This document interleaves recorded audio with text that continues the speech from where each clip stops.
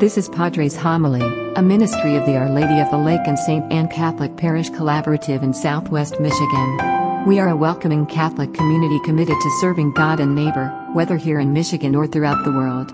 We hope this message from our pastor, Father Robert Flickinger, will help open up the Word of God and nourish your faith.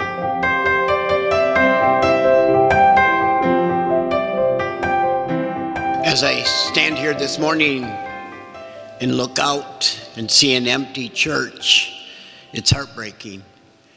These are difficult times, but I join with you at least in love and concern, and hopefully soon we can regather together again. In today's gospel, Jesus encounters a man who was born blind. This man was not only physically unable to see, but he also had to experience the darkness of isolation from his community. If being blind was not difficult enough, he was surrounded by people who even thought that his blindness was the result of a sin he may have committed and was a punishment for whatever that sin was. Jesus has compassion for the man. He touches him. He smeared clay on his eyes and said to him, "Go, wash in the pool of Siloam." So he went and he washed and came back able to see. How easy it would have been for him to wallow in self-pity and hopelessness. How easy it would have been when Jesus told him to wash in the pool of Siloam to say, "Why?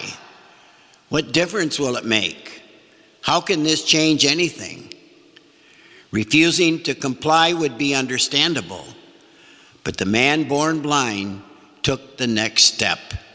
He went, he washed, and he came back able to see.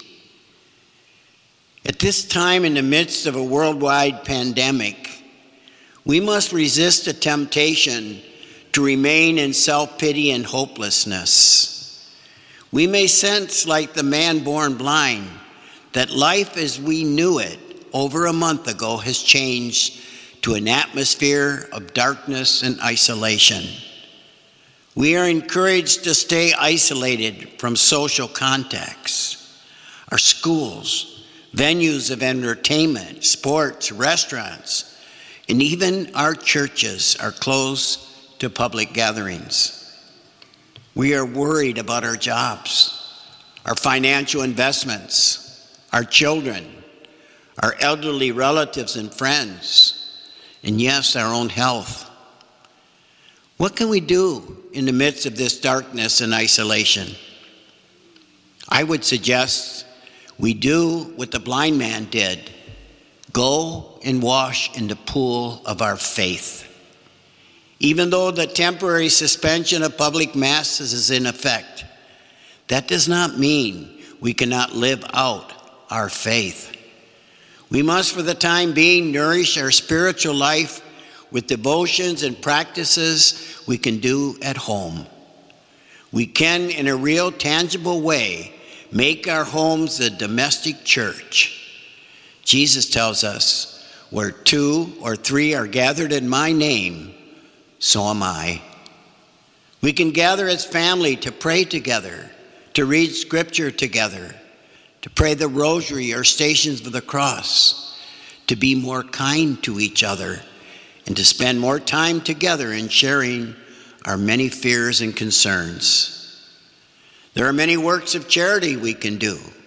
When going to the store, maybe check with an elderly neighbor or single parent with children at home and ask if we can get anything for them while you are shopping.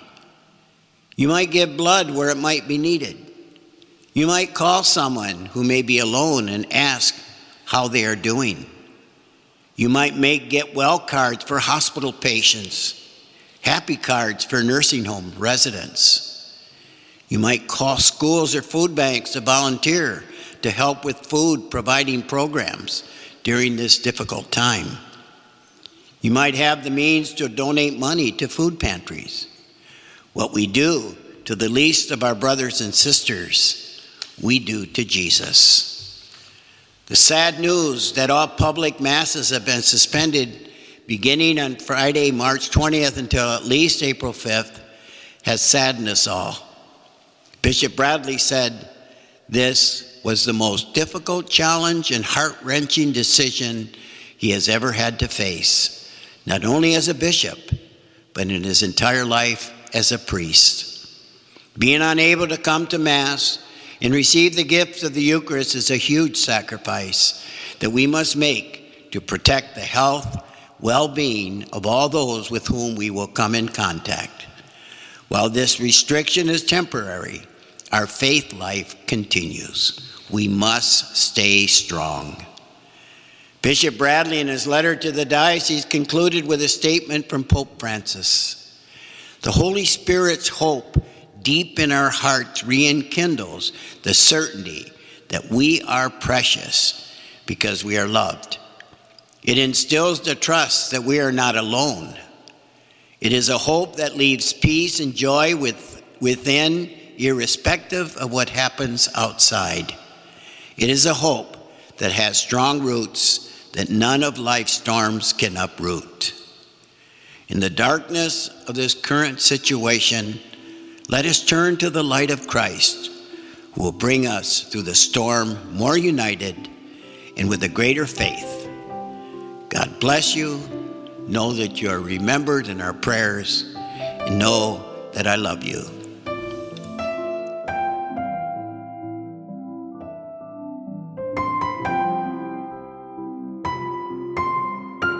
Thank you for listening to Padre's Homily, a ministry of the Our Lady of the Lake and St. Anne Catholic Parish Collaborative in Southwest Michigan.